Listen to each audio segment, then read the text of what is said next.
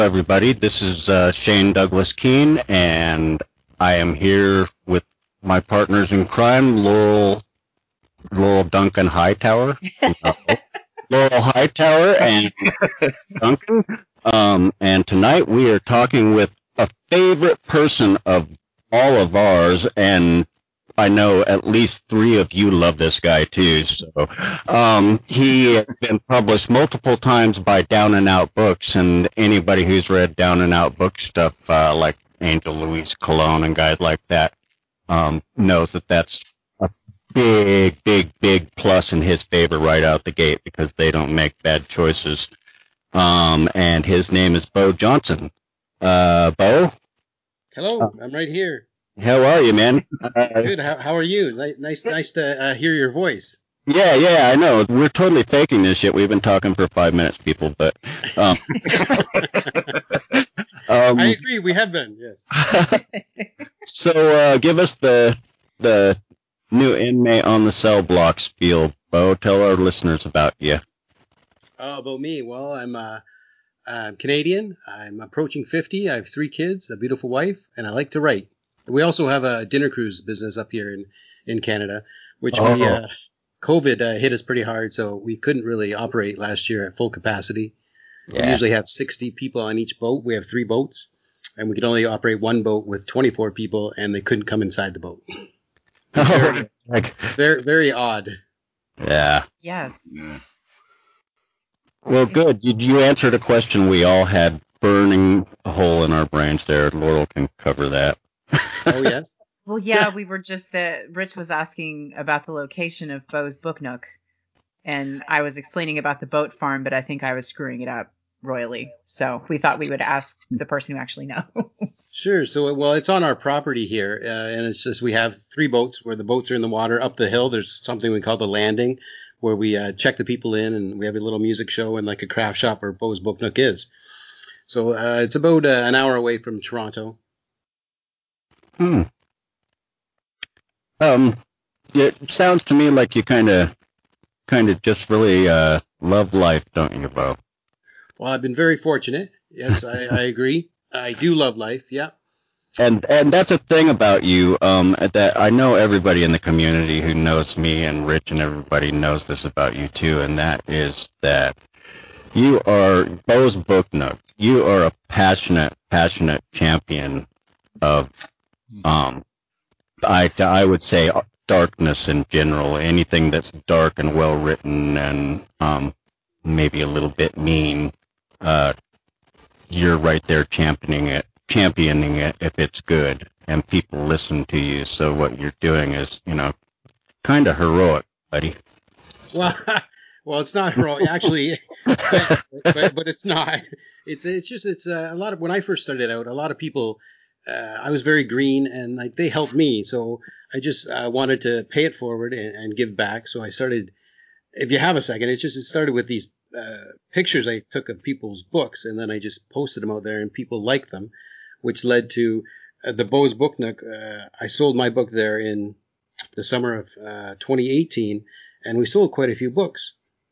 And so me and my wife were talking in the off season. And we're always looking for ways to generate more revenue. And we came with the idea, what if we contacted my publisher, started a little book nook or a library? And that's the genesis of Bo's Book Nook. But then what happened is I did it, and we didn't sell any books. So I said, well, what if I made a video and told people a little bit? Lo and behold, we started selling books. Awesome. Yeah. Well, I would be interested to know how you ended up getting started in crime. Like you're very active on Twitter and everything, so I kind of know about your present iterations, but I don't know how you got started on all this. Like writing in general? Yeah. Okay, you mean crime or writing crime? Yeah, when you started committing crime and then writing about it. Yes. When did you get your first wood chipper, Yeah. Oh, yeah. I wish I did have one, but no, I don't. Well, I've always said I've always liked to write, but then, I fell in love with Stephen King. That was my starting point. I bought my brother a book for his 13th birthday, Misery, and he didn't read it. So me being me said, fuck it, I'm going to read it. And I've been hooked ever since. Right on. And I think I wrote till I was about 19 or 20, and then I found alcohol, I found my friends, I found women, I found bars, and then I found my wife. And then I had my kids. So I didn't really get back to it till my youngest was 2. So that was 12 years ago. And then about a year after that, I got my first published story paid. And then I want to say 4 years after that, I had a deal with Double Life Press. But then they went belly up. And I'm like, well, that's it. My shot is gone. But then my manuscript ended up on Eric Campbell's table for Down and Out Books. And 9 months later, he contacted me and said, let's do a collection. I'm like, I'm in. Smart man. Yeah. I had to read the email 3 times anyways to believe it, but it was nice. I know that feeling is still fairly fresh in my life when somebody actually said, hey, I want to publish these poems. What? Yeah, no, I know that feeling. Yes, totally. Well, especially if you, I mean, that's kind of, that's so heartbreaking when you get what you can, what you feel like is maybe your only shot, and then something that's totally outside of your control, the bottom goes out of it. That's pretty heartbreaking. It was, I agree. Yeah. Yeah. So not that I've ever liked that happens to anyone, but I think that those kinds of things are helpful for newer writers to know. That no one ever has just one shot, really. Yeah, that is. Like I would not, the journey I've been on, I would not trade it. It had to be part of it, right? Yeah. Yeah. Well, so how did you, I'm gonna make it sound I don't think like I answered your question, really. You Oh, yeah. asked how I got into crime. Yeah, So, it was always like I said, Stephen King, time travel, Monster of the Week. And then I stumbled across Out of the Gutter Online and Shotgun Honey. And I don't know if you ever heard of this guy named Matthew C. Funk. And I started reading his stuff, and I was enamored with it. It was insane. And then it led me to doors of crime fiction. And then I seemed to find my own voice more than, say, a time travel or a Monster of the Week. That was how Bishop Rider was born anyways. Oh, that's awesome. So he was sort of your gateway into it. He was like your first, character that you started working with on that. Oh, Bishop? Oh, yeah. Yeah, there was always like a recurring character, yes. And I didn't know I had really a recurring character, even though I'd written about 4 or 5 stories. And then I'm like, wait a minute, I think I have something with legs here. I just do it, I think, different than other people. Yeah. Yes, I would agree with that. I can see how Matthew Funk might have been somebody to kind of lead you along that path too. He has like 3 or 4 collections of really, really dark noir. And not saying that I can see his voice or his influence in your work, but I can see how you might have read his. Hello? Oh. Hello? Hello? Hello? I can hear you now. Okay. Yeah, I think Shane just cut out there at the end. Oh, okay. Shane, what was the last thing you said? I still don't have him. I don't either. I don't think. Rich, are you there? No, yeah, I'm here. I don't hear him. I'll shoot him a thing on Discord just in case. Sure. I thought it was sometimes we have shoddy internet up here in the Great White North. What about now? Yes, there you are. I can hear you now. Okay. So I don't know what the hell just happened there. I just turned my switch off and back on, and here I am again. So I was talking about Matthew Funk. Mm-hmm. And he has a collection of, I don't know where I cut off at, but a collection of 4 dark noir stories, or rather 4 collections of. God, I got myself flustered. Because it's like you're going, you there? And I'm going, fuck yeah, I'm here! Yeah, fuck yeah! Well, anyway, I could see how he could be someone who would lure you in that direction a little bit. His work is just a kick in the ass. I wish he would come back. Yeah, I think he's left writing. He hasn't written lately, but I haven't read any of those 4 you talked about. But at Shotgun Honey, he has about 27 or 30 stories there that are just phenomenal. Yeah, he's a talented dude, but I think you're right. I think his last foray was like in 2018 or something.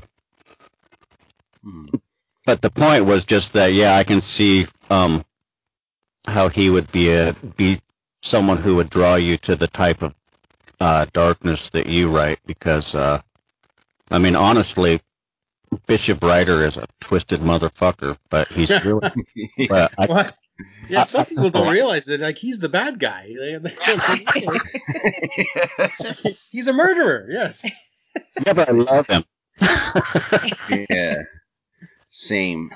And one thing that Bo, you kind of touched on, with Bishop Rider, is you said you kind of go about it in a different way, and that this was All of Them to Burn was like my first book that I had read, and I thought that kind of approach of telling Bishop Rider's stories through like a bunch of short stories was a really unique approach, and especially for someone who was new.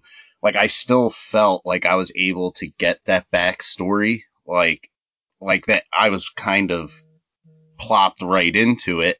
And, I didn't read the other ones, but I still got that background. And I was just wondering, how, like, what the process is for you to kind of keep his narrative kind of, fluid through a bunch of short stories. Like, I'm not sure what the time frame was between all of the Bishop Rider stories, but kind of weaving that thread through there.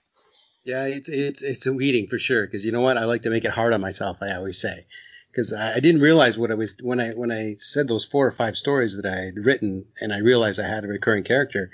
I wrote a couple when he was young, and then I wrote one when he was like 60. So I have about 40 years of playtime in there. But then I would flip-flop back and forth between timelines. So about, I would say, the middle of my second book, I'm a pantser by nature. So I had to put some plot points, and I end up taking half of his leg off. And I'm said, okay, that's the middle of his life. So everything post-leg is here, and everything pre-leg is here. Yes. I love the bar. I mean, it's literally, if you lay that sucker horizontal, it's a bar. Well, and then at the end of All of Them to Burn, I actually he dies, but I have wiggle room, so that's how Brand New Dark, the new book that's coming out in July, happens. It's in between the timelines. Awesome. I love that because I do think, and I was kind of like, perusing some of your old interviews today, and one line that you used that I thought was so descriptive of your style is get in and get out, but never waste a word.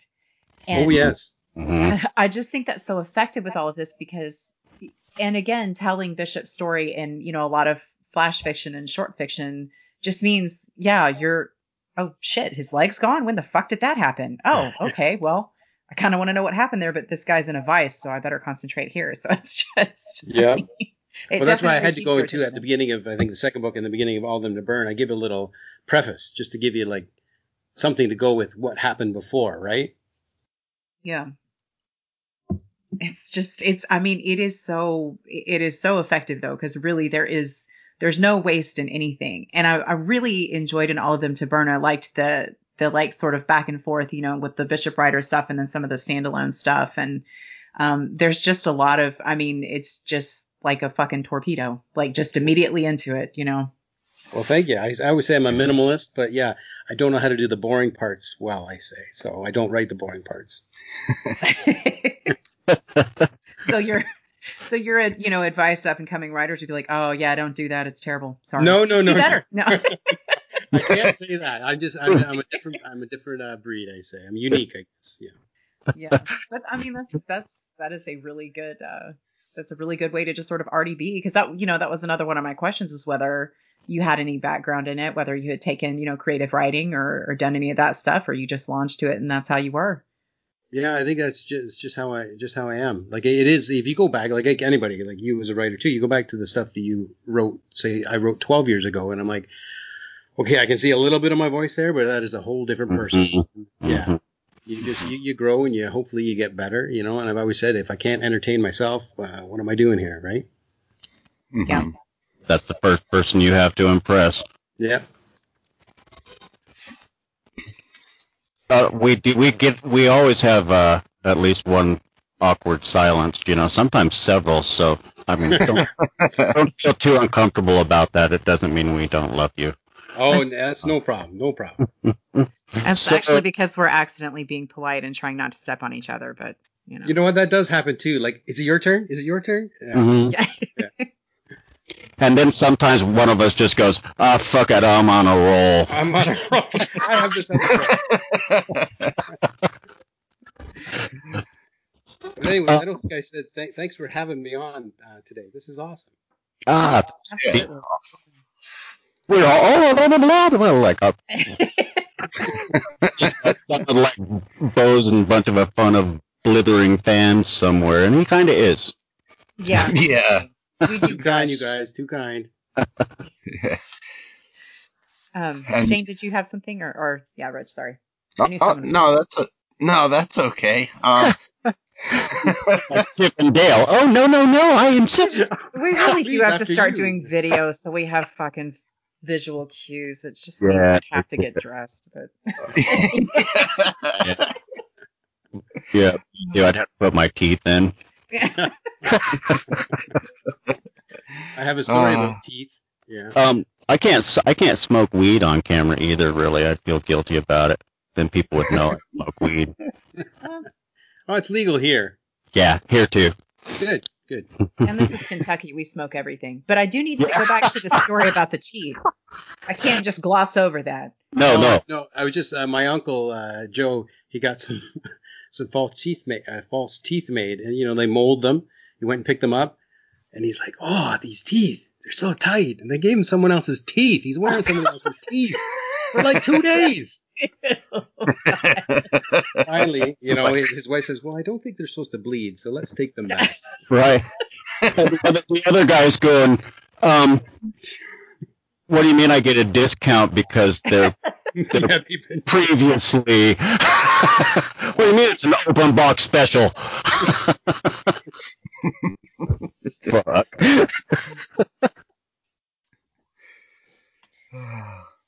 But yeah, Bo, kind of what you were saying about getting in and getting out and like doing short story things. I know you've published a lot of stories with Shotgun Honey, which is kind of like a Flash thing. And I always used to listen to Angel's podcast, The Bastard Title, and he would talk about his time as an editor there and like how he feels that like submitting stories there is like helps sharpen your writing. And I was just curious, what are some pitfalls you would say for like people who are looking to get in the Flash, or like tips on how to, tighten their stories? Well, I always said you got to get rid of passive voice. Like, just you just got to be throwing it on the page. I don't know how to explain it any other way. And with Flash, Shotgun Honey anyways is 700 words, and it's very tight word limit to tell a cohesive story. Yeah, it is. And I'm always I try and run it to an ending. It doesn't always work where you have this little punch at the end, but I think it helps flash fiction if you have that little punch at the end. It doesn't have to be an O. Henry or a gotcha moment, right? But it's just something that punches and it just sets the whole thing off, because it's only 700 words. But that is the place to sharpen is right. Yeah, gosh, that's so 700 words is the limit. They don't even give you 1,000, huh? They don't even give you 1,000, no. Wow. It's tough, yeah. I think I've had 8 or 9 published there, and I like that place. Now, once in a while, I think if you go over like 705, I don't think they're gonna shit the bed, but I would keep it close to 700. Nice. Yeah, I have to say it's one of those things that like the more like I kind of hang out with crime writers and see what y'all are doing, I'm like, oh, I kind of want to join over there. I might go try and poke over in there a little bit. Yeah. Well, I think sometimes horror and crime go together. Like, not always, but you know what? They complement each other, I think. Yeah, absolutely. Yeah. That was one of my questions for you too, was where you because, a lot of what Bishop does is of course quite horrific. I mean, you could look at him as a serial killer. Yeah, he is, yes. Well, yeah. I just like to think he's sort of a slightly more noble one, but he kills worse people, but he's still he's the bad dude, yeah. Yeah. So, I mean, where do you kind of see that line falling, or do you think it just all, can kind of be lumped either way? Say again? I was just, where do you consider kind of the line on that between horror and crime, or is it more just like too much of a gray area? Well, I'm going to say, because there's no, I guess horror for me would be like more like with supernatural or unexplainable. Bishop is sort of grounded in like rapists, pedophiles, so actual crimes, right? Not saying there's not crime in horror, but it's just there's no, I guess, boogeyman, or he could be the boogeyman, really. So maybe I'll just flip it there. Yeah, really. I would say there has to be whoever Bishop's going after has to be crime related, anyways. He has to make sure. I know that. But if they weren't, you gotta believe that somebody who's willing to live a lifestyle like this would just have to kill somebody anyway. Yeah. Yeah. Well, he has his inciting incident, and he's just chosen to do this for the rest of his life. And I could have. I had this point in, I think, book 2. I'm like, okay, I think I know the end of his life. Do I let him kill for 40 years, or do I let him go out in a blaze of glory at age 50? And I chose to let him kill for 40 years. Much more fun that way. Yes. Yeah. I mean, and anybody listening to us won't think it's twisted at all. We just said that. they're all going, let's see Bo Johnson. Let's see. Hey, he's Canadian. Yeah. I can't believe he can write this vicious shit like this. I've had that said to me before, yes. Yeah. And he's such a nice boy. That too, yeah. We appreciate you being one of our emotional support Canadians, by the way. Your continued support is appreciated. No problem. We have our problems here in Canada, but oh my God, I'm glad I'm not going to even mention his name. I'm just glad it's. Yeah. You guys are on a path now, a different path. Yeah. Yeah. Today could have gone better, but I agree. Yeah. It could have, but he can always slip in the shower. Don't worry about it, guys. I hope he cries in the dirt. I do. I have to say, one of the funnier Twitter reactions of yours that I observed was when and I think you used the am writing hashtag, and we're talking about some scene you were going to write, and some guy flipped out about what a sicko you were. Oh my! And then he was like, well, you should have made it clear that you were a writer, and you're like, that was the am writing hashtag. I don't know how to make this work. Like, what do you do? That was that guy I got pissed at and went off on. He was a kick. Yeah. People. Oh yeah, I've never. I don't think I've been blocked by many people, but I'm blocked by him. Oh wow. I am too, for some odd reason. But I mean, that's it's kind of like an enlarged version of what sometimes happens in real life. Yeah. I mean, yep, you were a victim of a male Karen, whatever they call those guys. I want to call them Brocks. Can we call them Brocks? Brocks. Yeah, sure. Yep. I like Brock or Butch. Yeah, I think some people just either they don't read a whole tweet, or they have something in their head and they're just going to tweet it, and they should just take a few minutes and you know what? How could this turn out? And try and look at it from other angles. But I don't think people do that. Nope. No.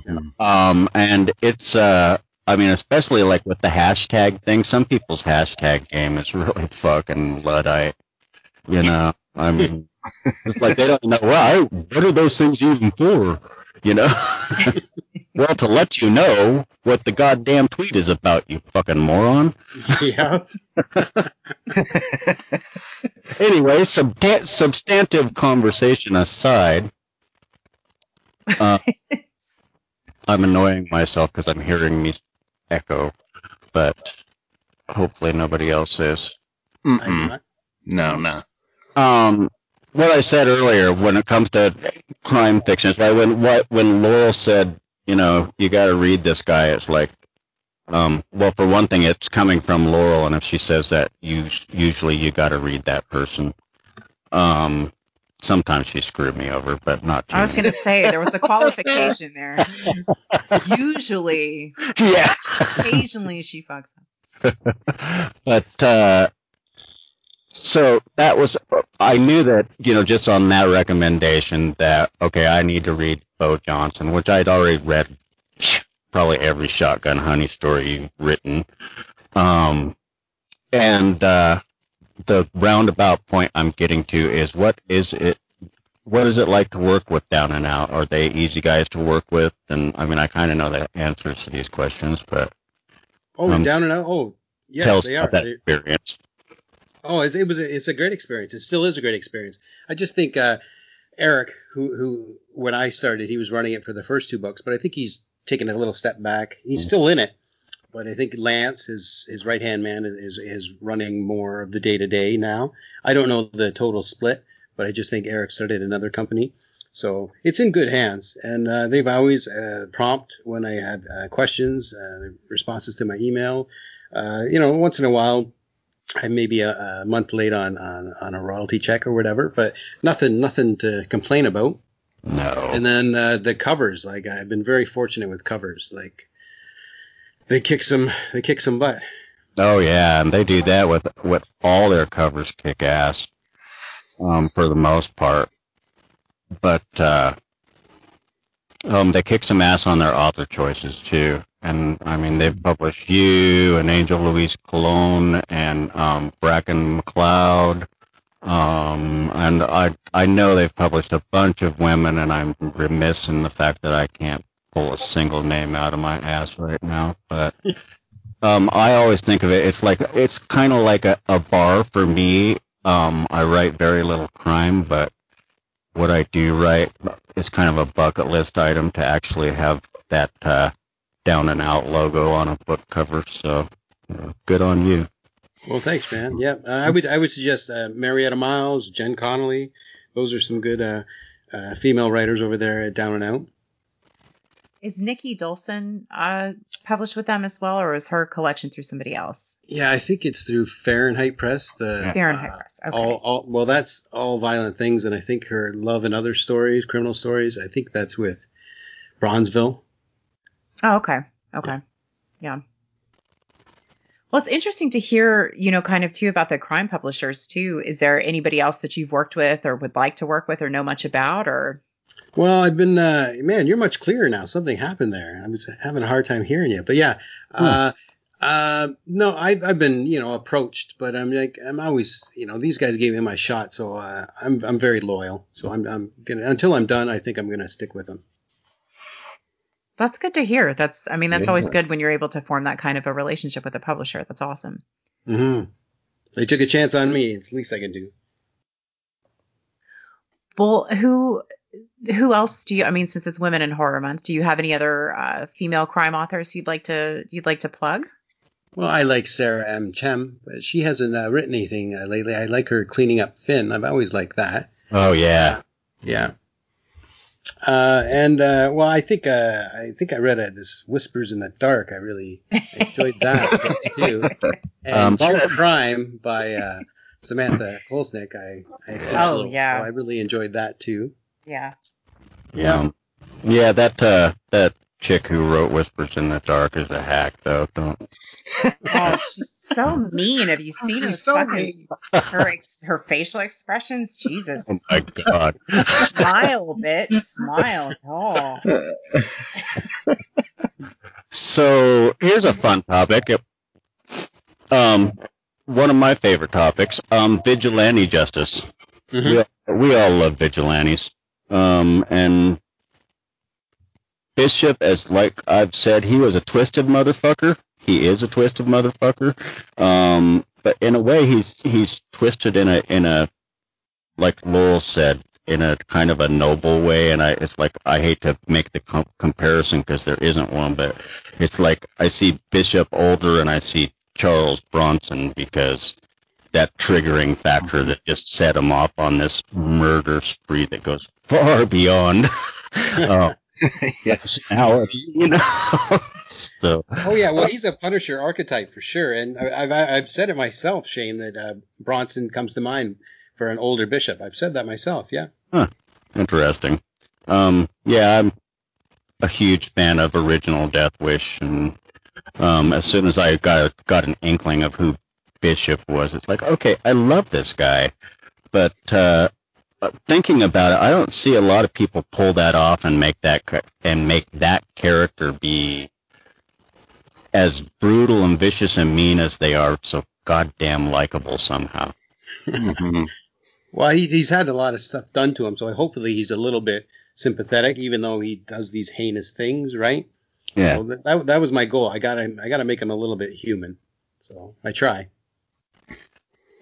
Yeah, and it also almost makes me feel comfortable with being a serial killer. Like Almost, yeah. But you got to be sympathetic, Shane. So I'm sorry. You gotta be. Oh. It's the only way you can get away with it. Yeah. Yeah, like that. I like the idea of Charles Bronson too as the older Bishop. I actually I'm really glad that you went the path, of kind of exploring his older life, because, especially like the older I get, I'm like, I want to see some more like midlife and geriatric stars of these things, because I don't want to believe that I'm going to flame out in 2 years and be done. Well, I hope not, Laurel, since I start way the fuck after you're going to flame out. I think you got a little bit more longevity than that in you, personally. I don't know, man. I'm really fucking tired. We'll see. But enough about Bo. Let's talk about us. Yes, please. So, okay, I have to do that once an episode, too. 20 times I forgot what I was talking about. Somebody save me. Kind of what you said, Shane, about like how he's able to make Bishop likable, even though he does all of these brutal things. Kind of like tying into that even.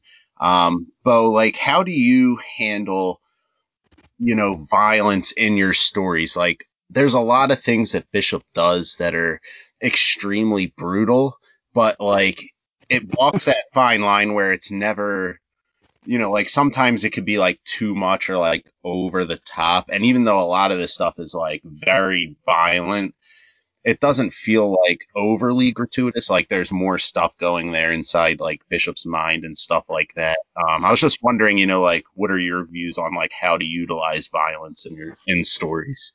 Yeah, just like you said, it's a conscious decision. I do that on purpose. I would say out of all the violence that he does, maybe 10% of mine might be over the top, but I'm always trying to rein it in as much as I can, but give you as much as I can at the same time. I don't want to be gratuitous, but it needs to happen. Sometimes it happens off camera, I say, and sometimes it's right in front of you, yeah. But it's clever. I mean, whether it's off camera like a O'Connor kind of trick or a Jack Ketchum trick of shoving it in your face, it's always clever, It's like I immediately found myself looking up surplus stores to see if I could get a replica hand grenade, for instance, because that was brilliant. Yeah, that was awesome. I used that one twice in I would say I think I just finished story 90, so 2 times in 90 stories. Okay, no problem. Not bad. Yeah. But that was me running myself into a corner, really, that replica grenade. I'm glad I thought of it. Oh, yeah. Because what a way to blow yourself right the hell out the back of the wall, huh? That corner's not in my way.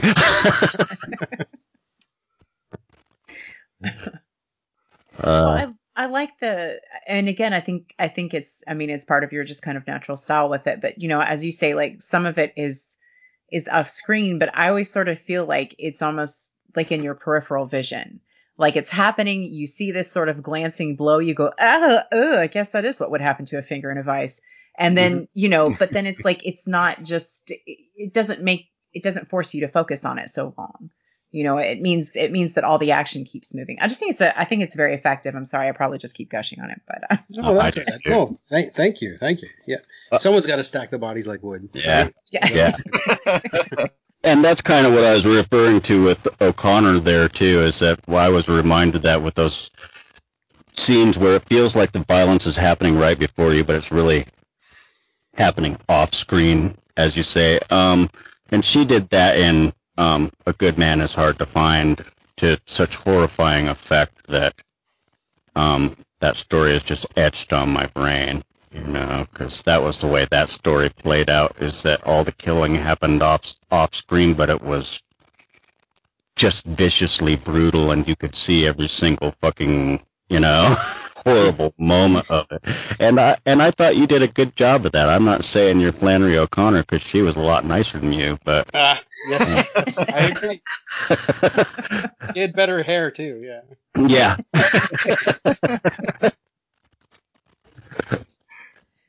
So your next one coming up, that's in July, and that is also from Down and Out Books. Yes. Yeah. And so this is more Bishop Rider short stories? Is it a mix, or is it's all Bishop? It's all Bishop. All right.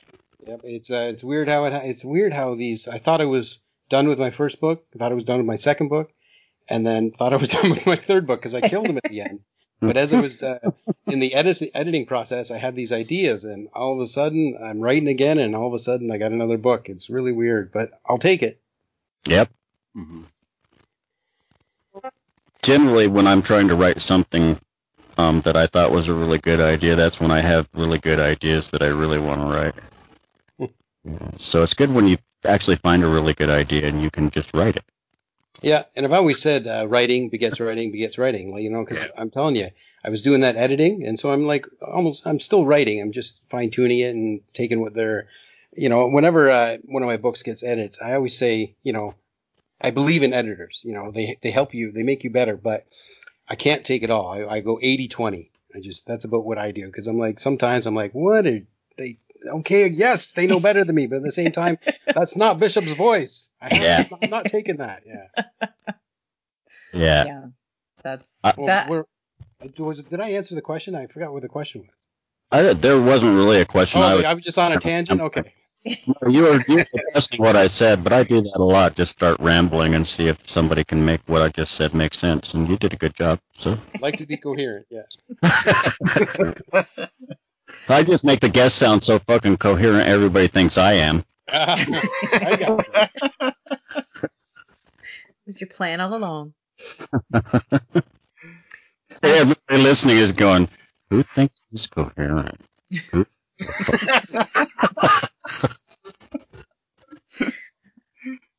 I think that's a really good point, though, too, about the editing process, and kind of, I think 80-20 is a really good really good ratio to go with. And yeah, I mean, especially and that I feel like, again, is something that maybe comes the more confident maybe that you get with it, or the more you've done it, is the confidence in the voice of the character and your voice, because I feel like that's one of the biggest risks of editing.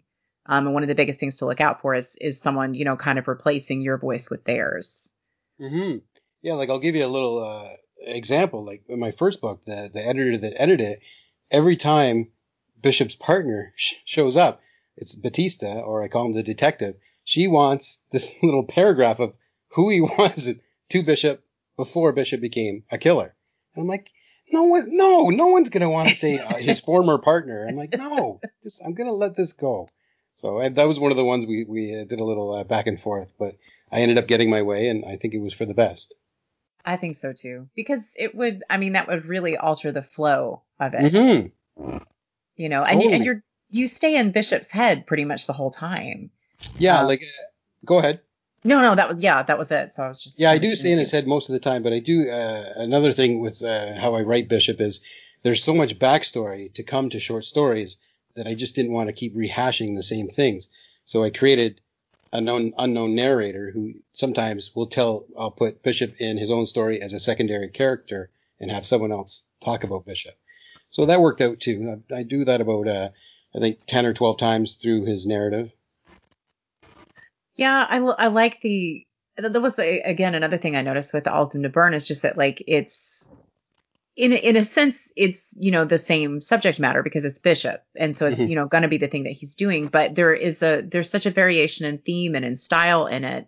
And in particular, one of the ones that really stuck out to me that was not actually one of the Bishop ones, but the one, and I wish the title is escaping me, but you basically break the fourth wall.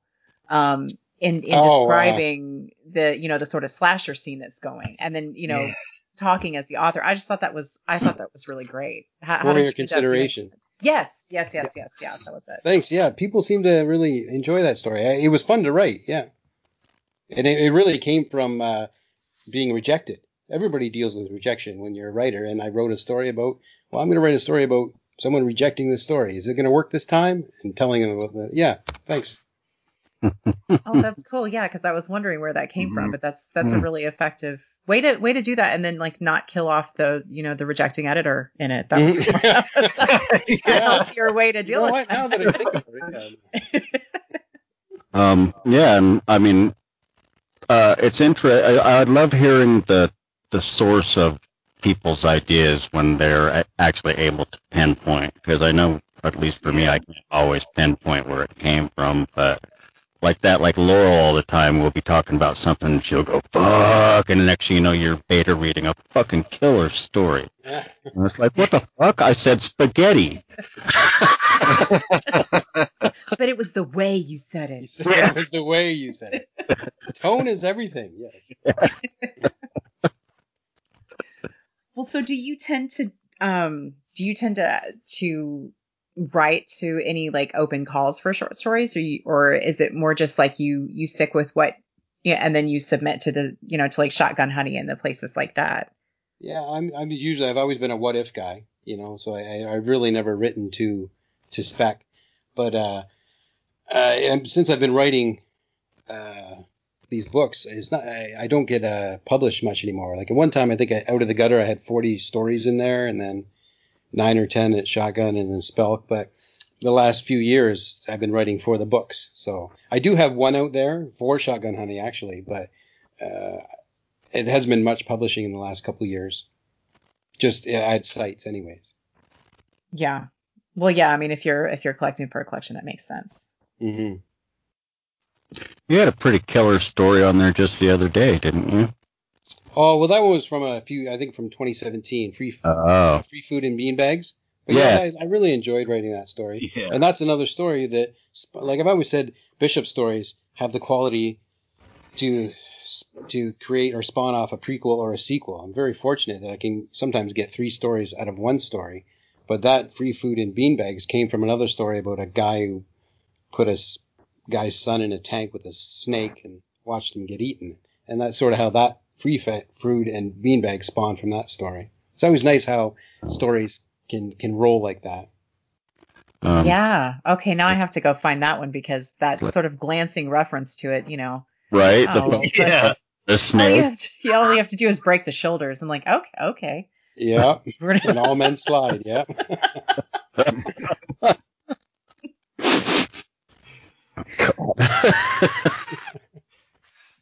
I think there's just so many stories. I think that one's in my first collection, that one about the guy in the glass case.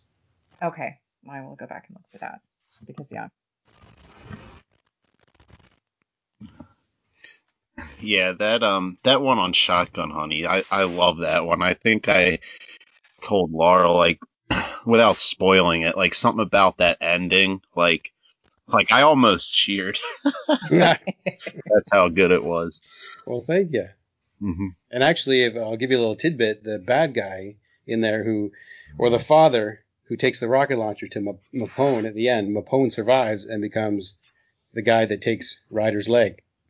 It was really weird how it connected, but it did. Oh, that's awesome. Mm-hmm. Do you have like a big like chart of all of these killers and how they connect? Well, yeah.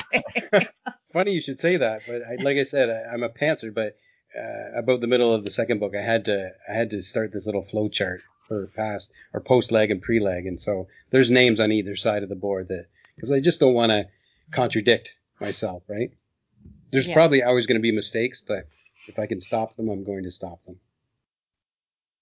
Yeah, I think you'd have to. Well, and that's the thing. It's like I haven't noticed any mistakes. Mostly what I notice is just like you said, it's like they all kind of like come back around to meet each other in all these relationships. So because I've had a question actually just last week about the new book and is there going to be a main villain? And I'm like, well, Bishop is the villain. He kills all these guys. There's no really there's the guy that killed Bishop's sister and mother. And then there's some big ones along the way, like Kincaid or Aura Mapone, but no one like Nemesis per se. It's the actual pedophiles and rapists of the world that are, the big bad. Yeah. Which gives you kind of endless, fodder. Mm-hmm. Exactly. Yeah. I had a question that I really wanted to ask, and I had written it down, but it was something about, Canadian people and what's so strange about them. Yes. No, not really. It was that did actually bring it back though. So it worked. I when I think of crime writers and Canadians, I can't think of a lot of really, really hardcore crime writers. Do you have? I mean, obviously you're Canadian. If there are good ones that exist, I feel like you're gonna know some good ones to look up. Well, Sam Wiebe I like, but I can't say. Besides him, I have to say I'm like more of an American reader. I can't say that I seek out. If I happen to find a Canadian writer, I'll and I read a review and I like it, and I'll read it. But I'm just usually when I found this crime writing community that I'm part of now, it seems the majority of you guys are American, and I'm not the only Canadian. Don't get me wrong, but it just seems I read more American crime than anything. Yeah, that makes sense too, though, because I mean, Americans are kind of a bunch of amoral motherfuckers, so we set the bar for crime. We just got to get you guys healthcare, free healthcare, right? Jesus, especially with all this killing going on. Gun reform and free healthcare. Let's work on that. Yeah. Yes, all of the above. Well, I'm glad you touched kind of on the crime community there, because it's one of the things that I've just really. Twitter can be so interesting, but primarily for me, it's been a very positive experience, meeting other writers and meeting readers and the kind of community. So I'd like it if you want to talk some about the crime community and how you got involved and what your role is in it now. Sure. Well, I've never seen myself as having a role, but like I said at the beginning when I first started out and I was green and I was asking people how, getting blurbs and how do you promote your book and stuff like that. Marietta Miles, Sarah M. Chen, and then I went to this conference called BoucherCon, and like Angel, Louise Colleen, Scott, Jeremy, and Nick Corpon, they took me at this Greenhorn. They took me out for dinner and drinks, and they didn't have to do that. So I just wanted to, like I said, give my thanks and give back. And it started with those picks, rolled into Bo's Book Nook, which rolled into Not Bo's Book Nook. And it just snowballed into whatever this is. And, but if I can dovetail into Twitter, I've had a great experience with Twitter too. The last couple of months have been a little rocky, a little different. I found a couple of assholes on there, but, last Thursday, I don't know what happened, but they got me on Twitter and they had this Bo Day or whatever. And like, holy shit, man. I loved that. Talk about humbling. That was quite a surprise. So it was fun. I went to a workshop the night before with Gabino Iglesias, and at the end he gives me a little shout out. He says, "You watch Bo tomorrow," and I thought he was talking about Not Bo's Book Nook because it usually comes out on Thursdays. So I'm like, wow, I'm getting some free press for Not Bo's Book Nook. Oh, I didn't know what was coming because at 6:30 I'm like, what's? And then by the third one that came in at by 7:00 I'm like, something's going on here. It was a nice surprise. It was great because it's like my feed all day was like people, Yep. doing the whole thing at the beginning with the here's the camera. Yeah. Just absolutely loved doing it. my little shtick, yeah. That camera always sneaks up on me, yeah. But that's something though. Speaking of in a roundabout way, coming back to Book Nook, is I call a lot of people book reviewers. I call a lot of people booktubers. I call a lot of people bookstagrammers, and whatnot. But with you, I don't know that I would call you more of a champion of great fucking dark fiction, Well, thanks. I class myself as I say I'm a booster. I'm not there's much better reviewers out there than me, but right. I will tell you if I like something, and I'll boost it. That's about all I can say. But that's a good thing. I mean, I'm the same way. Good luck finding a negative review for me unless it's of a movie because I love to trash movies. Yeah. Oh, yes. We have to trash movies. Yeah, but with books, if I don't like them, I just move on. Yeah, I will still leave a review. I won't tag the person, but because you know what, we're writers and we'll find it if we want to find it. Yep. But if it's positive, I'm all about positive, and I will send it out there. And you know what, if someone doesn't like it, I will try and remember that, and I won't tag him in the next one. But if it's positive, I'm gonna tag. Yeah, I'm 56 years old, and I'm too fucking old to waste time with bad books. So I generally just don't finish them. Yeah. I would say in my reading career, I would say I've only not finished, I want to say 5 books. And Yeah. I've probably, I want to say 20 subpar books that I didn't connect with, I say. Yeah. Yeah. And yeah, I was not born with a patience button anywhere. So I start reading, I get 50 pages, and if it's still making me want to chew on glass, I just toss it and forget about it. Good. I give it double. I give it 100, but yeah. So I will everybody, say I like reading Lily and George's Rage Read reviews. I haven't read those. Oh man, sci-fi and scary. They're fun too. They were actually like when I was first trying to figure out, any of this and getting reviews and things like that. They were one of the first places I reached out to, and they did a review. But in the meantime, while I was like waiting, on tenterhooks to see what they would say, all this stuff just blows up with some badly behaving author who didn't like his review and attacked the reviewer. And anyways, They're fun because Lily and George gives no fucks. And it's one of their reviews are called rage reviews. Well, she will do that some. Yeah. I mean, it's kind of fun because she'll just sort of have a thing where, and I feel like she's very open-minded and she likes a lot of stuff. But most of the time something becomes problematic for her and also for, a couple of the other reviewers. If it's like, really sexist or really, just a lot of that problematic stuff that's not recognized or dealt with, Right. And then it just becomes instead of, I don't want to finish this. It's like, I'm so angry. I'm going to rage read this so that I can rage review it. Oh yeah. No, are they called? I want to look them up. Yeah. Yeah. Yeah. I'll have to find, cause what they do is, well, what, Eliza's had a couple lately. I'll send you links to those cause they're fun. Sure. Sounds good. Yeah. I am not somebody who tends to, write, negative reviews again, just because I also, I kind of have been able to curate a lot of what I read now. Yeah. So that's a plus, but I think there's merit, even when they're directed at me because, nobody's perfect. So, no. And it's all subjective, but. Yeah. And but something, for sure. Something, like I say, something I like, you guys might not like, right? Yeah. It is subjective for sure.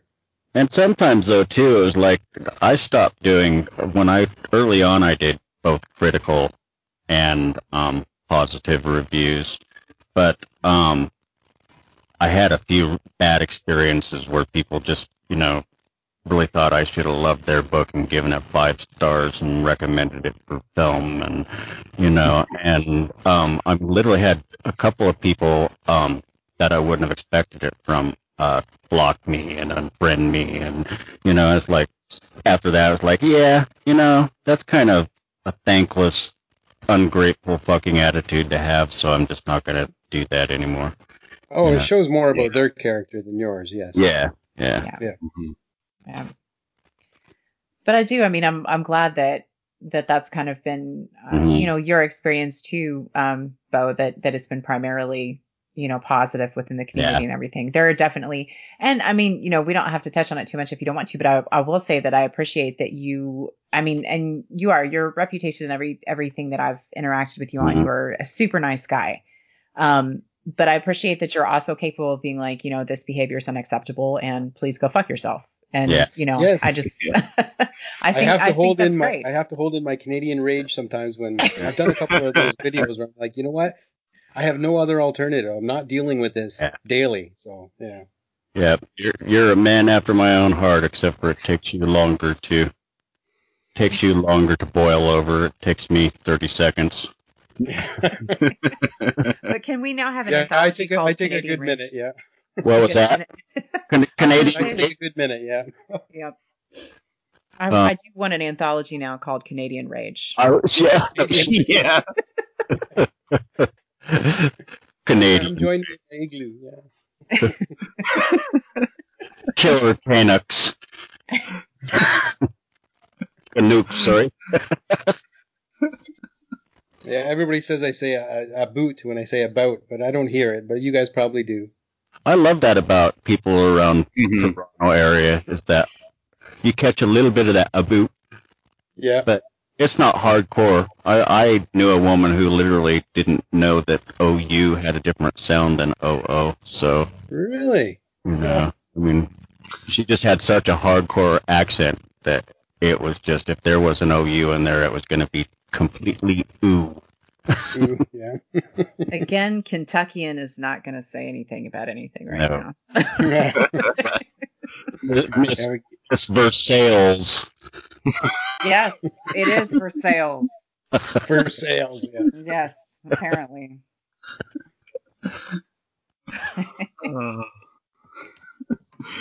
So what else, Bo? What else am I doing? Yeah. Well, I'm reading Lockdown right now, which is a collection of an anthology of COVID or related stories by Polis Books, edited by Nick Kolakowski and Steve Weddle. And those stories are kicking my ass. And I knew that Nick had contacted me, I don't know, a year ago or maybe less. And he said, I think I'm going to put you in a story. Do you want to die? I'm like, yes, as grisly as I can. And I came across the story last week. Oh my God, he turned me into ground chuck, but he gave me a gold tooth. Oh, it was so fun to read. That's awesome. When that happens, it's a great humbling feeling when somebody murders you, though. It is. Yeah. Yeah. Alan Baxter, Yeah, Alan Baxter Say murdered, again? and Alan Baxter murdered me and a bunch of other people, and it was glorious. I had Yeah. Oh, is it? Which book was that? The Rue. Oh, The Yeah. Rue. Okay. I just Yeah. read his Manifest Recall. I enjoyed that. Oh yeah, good Oh book. yeah. That one and the sequel is great. There's a sequel to it, yeah? Yeah, the title's escaping me at the moment. But yeah, he just released it last year. If you want to read the best book Alan Baxter has ever written, in my opinion, pick up The Gulp.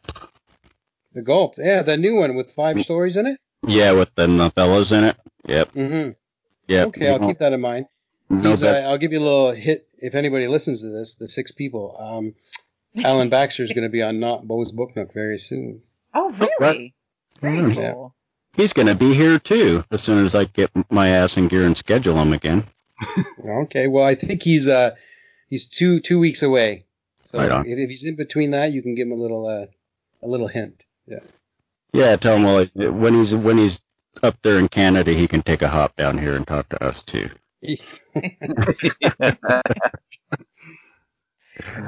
Well, speaking of you mentioned you had been to BoucherCon. Is that something that that you're able to do? Are you going to hit up any of the cons when it's safe again? Well, only, it costs too much money to fly. So that one that in 2017 was in Toronto. So it was okay. it was only an hour away. It's still, with staying in the hotel, it still was over $1,000. So you add airfare onto that, the exchange. It's just too much with kids and a wife. I know we have a business, and some people think that we're like millionaires, but we're not. We're just we're making do, right? So yeah. So I can't go to those cons. I wish I could, but I think I hear in 2023 that it's coming to Niagara Falls. Oh, nice. So I'm gonna go to that one. Yeah. Oh. I'd like to go, but I'm in the same boat. Cons are far, far out of my reach. It's like I can barely afford to go to a bar con in my own city. So. And the best part really of these cons, I've only been to one, but the best part was the bar. Yep. Oh yeah. Yeah. That's the only part. I went to all the panels, and I'm just like, I wish I was at the bar right now. Yep. And that's where the fun is happening. Trust me. It was, yes, yeah. if there are crime or horror writers involved, you're gonna find some fun in the bar. Yeah. Well, I can't see my clock because I don't have my glasses on, so I guess we're doing good on time. Yeah. I think we've been about an hour. So I already asked you what your, or Laurel already asked you about the things you've got coming up next. Do you have other things that you desperately want people to know about you, your work, your life, your love? Well, I'm done having kids, so Good my for wife's you. happy about that. But I am working on a little something. I'm calling it, right now, it's called Old Man Rider, and it would be the fifth and final Rider book. It'd be all Rider stories too, but that would be the end of Rider's line. So I'm working on that right now. So we'll see what happens. All right, a whole Charles That's Bronson themed book. Yeah. And I mean, I get to imagine him looking that way for an entire fucking book. That's just awesome. Because I wrote a story in this new book that's coming out, Brand New Dark, called Old Man Rider, and I just couldn't get the title out of my head, and so that's where the title came for this new book. Yeah. I love that though. I love that focus. I'm excited about that. I I love am. Bishop Rider. It I love probably that he won't be has his own. Well, it probably won't be for a couple of years, but we'll see. And I love that you, like Laurel said earlier, bring the older as well as the younger character into it. You know, I guess just because I'm an old fuck, but you know, it's just you don't see that very much. Everybody's character is their age, you know, and they're all lying and saying they're 35. Yeah, you know what? They're always 35, aren't they? Yeah. Mine might be. I might be 35 when I started the damn thing. Right. It just takes me a long time. It's funny though, because then I'm working on this rewrite right now, and I had to go back and do a lot of work on the main character because she has a kid, but I hadn't had a kid yet when I wrote her the first time. Mm-hmm. And I went back and reread it. I was like, you chipper bitch. None of this makes any fucking sense. You obviously have never fucking done this before. Come down where you belong. Yeah. I always joke that our third boy is my favorite because he's the only one that slept through the night. You know. Oh, Yeah. God. The other ones were up every 2 hours. Oh man, you don't know how you do it sometimes. No. I lucked out. 2 of my kids were night sleepers. They slept all the way through and often slept in, but one of my kids was like a 3-hour a night sleeper and then, get your ass up, I'm pissed off! And there's no denying that call. I remember the first time that my first boy, his nap, you know, the naps in the daytime are like an hour, 2 hours, you know, and he sleeps for 4 hours. I'm like, is he dead? Is he dead? But, you know, first time parent, right? Yeah.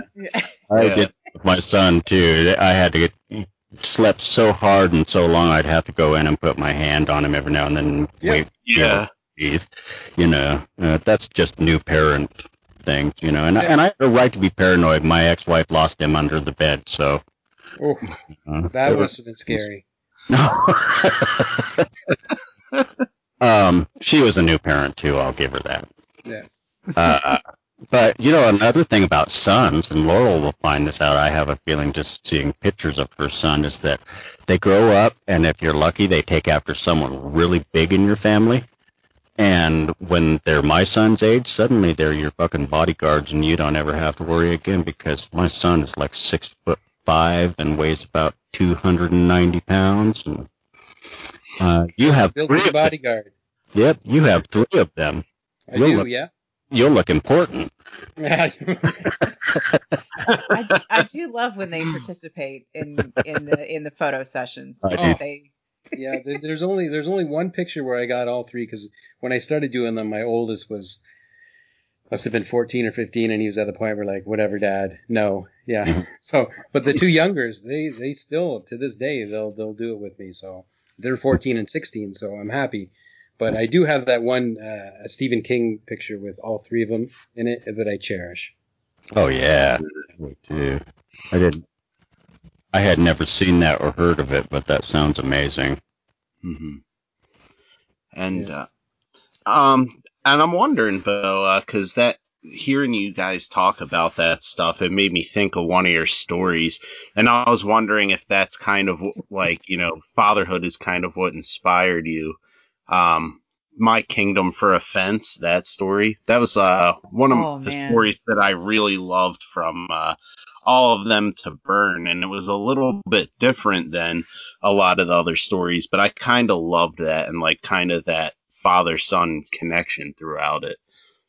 Well, thanks, Rich. But I'll tell you, we every year, because our business is seasonal, we can't take the kids anywhere for summer vacation. So we close down the boats in end of September, and so in October we take them up north, farther up north, and we call it the Great Canadian Adventure. So we went camping, but we stay in a hotel because my wife likes a hotel, and we go hiking. And as you can see, that's where the story came from. My youngest was running like in the story, but it wasn't as steep a grade. But I'm like, what if I lose this kid? And I scream at him, just wait for us. And that's how the genesis of that story. Oh, God. Yeah. Yeah. No, I mean, that was really effective because I feel like it's, we have, and I mean, I don't know, people do it all the time and no one seems to die from it, but it's like, we have this big natural bridge thing that's like this giant stone, bridge. And I go climb up it and there's like toddlers running around and I'm like, they fall over for no reason. Why do you have them? Why are they several up there? hundred feet in the air? What is going on here? Well, I don't know if I'm going to be that person that's got my kid on a leash when he's 30, but for the love, like, just... That's hilarious. Yeah. I just pictured Laurel walking around with that 30-year-old giant on a leash. This is my firstborn, yes. Yeah. He can pretty much already bench press me. He won't stay on a fucking leash. So. Yeah. He'll be fine. I think so, yes. Yeah. But no, I loved that story. That was very, deeply terrifying. Well, yeah, as a parent, yes, thanks. It is, yeah. I even wrote it over that weekend, right in the hotel. I said, I got to go in the bedroom. Just leave me alone. Yeah. Dad needs some time, yeah. And they listened? Yeah, they listen. Well, they have their phones, they have their games, right? So, yeah. Oh, okay. Yeah, but it's and I write on my phone. Like I've written 2.5 books on my phone now, right? So. Oh wow. Yeah, that's so interesting that you say that because I forget where. I mean, it was kind of convenience, but I think heard someone else mention it on a podcast about how like I kind of do that with stories that I work on because it seems like since you always have it there, it's a little bit easier. Like if inspiration strikes you, you can kind of just either enter the notes or, if you're waiting for something, you could sneak in some writing time. Yeah. So it's cool to hear that like it's basically 2 whole books on it. Mm-hmm. Yeah, like mine was in July of 2017, my first book came out, and I think it was July 30th.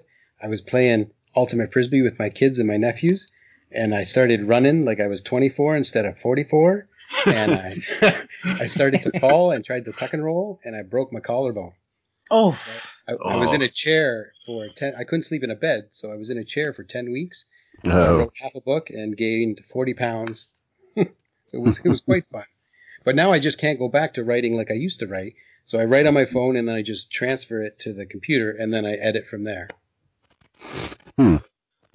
That's interesting because I just can't do that. I tried it. I read on my phone and I write on my Kindle. Yeah. So I figured that out. Everybody's different. Yeah.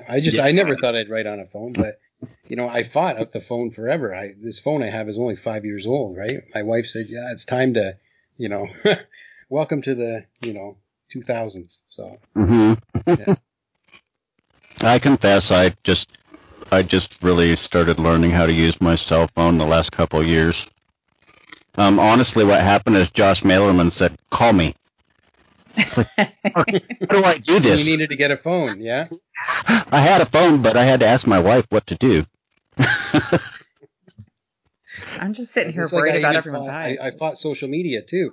I wasn't on Facebook till 6 years ago, and I think I got on Twitter 4 years ago, but I opened an account and I didn't get back onto it till 2018. But you know what? I love it. Mm-hmm. Yeah. I love Twitter with a passion. Only time I use Facebook anymore is to talk to my kids on Messenger. Yep. Mm-hmm.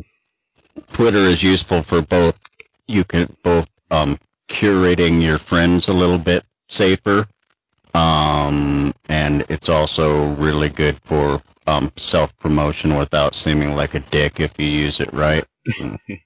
And super, super good for lifting up the others in our community who need the lift too. So Absolutely.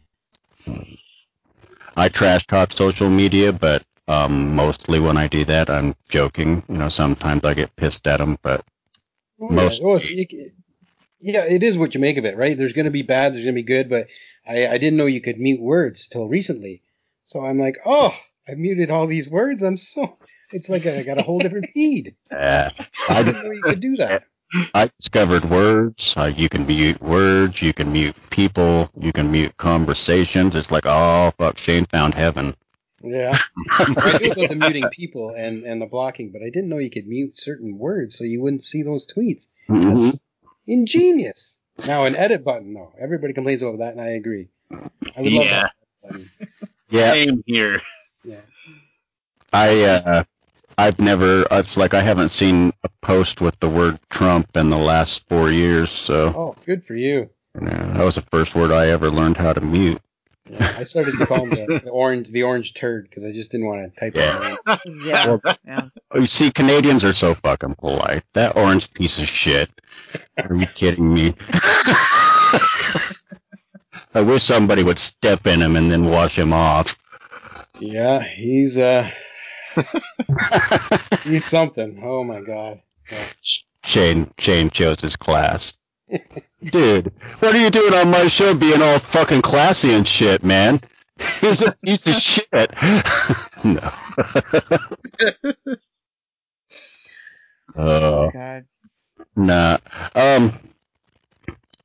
Well, I am going to have to bail because I have to do that thing I always have to do on Saturday night and cook for my wife.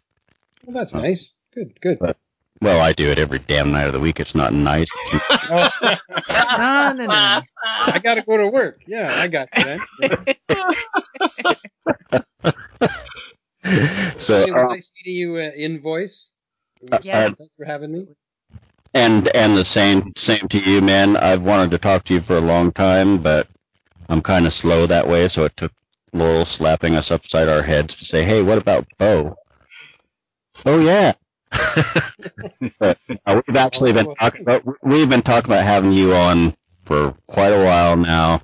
I'm glad we finally got to have you on, and I hope that we can have you on again, like every single time you publish it. Article. I'd be honored, yes. But yeah, we definitely want you to come back when you have more work coming out to talk about and for us to help you draw attention to. Absolutely. Yeah, definitely. Well, I'm free in June. Yeah. There you go. Well, yeah, because you're about to release them. Yeah. So remind us again the release date on July 12th. July 12th. Okay, so July 12th Right. out through Down and Out Books, All New Dark, and Brand New Dark. Oh, dang it! I knew I was gonna fuck something up. Yeah, Brand New Dark. And then go back and pick up all the Bishop Rider stuff that came before. Catch up before the release comes out. Yeah, I agree. I highly, highly, highly recommended by the entire Ink Heist Triumvirate. So, Bo Johnson, like Laurel said, buy all his books. Listen to his mini reviews on Twitter. Find something to love. Bo always ends those things with "fun was had," and well, Bo, fun was had, brother. It was. Thanks for having me again. Thanks a lot, Absolutely. Okay, bye, Rich. Yep. Bye, Laurel. Bye. Bye, Bo. Have a good one. Have a too. good Bye-bye. night. Yeah. See ya. Bye. Is somebody gonna hang the fucking thing?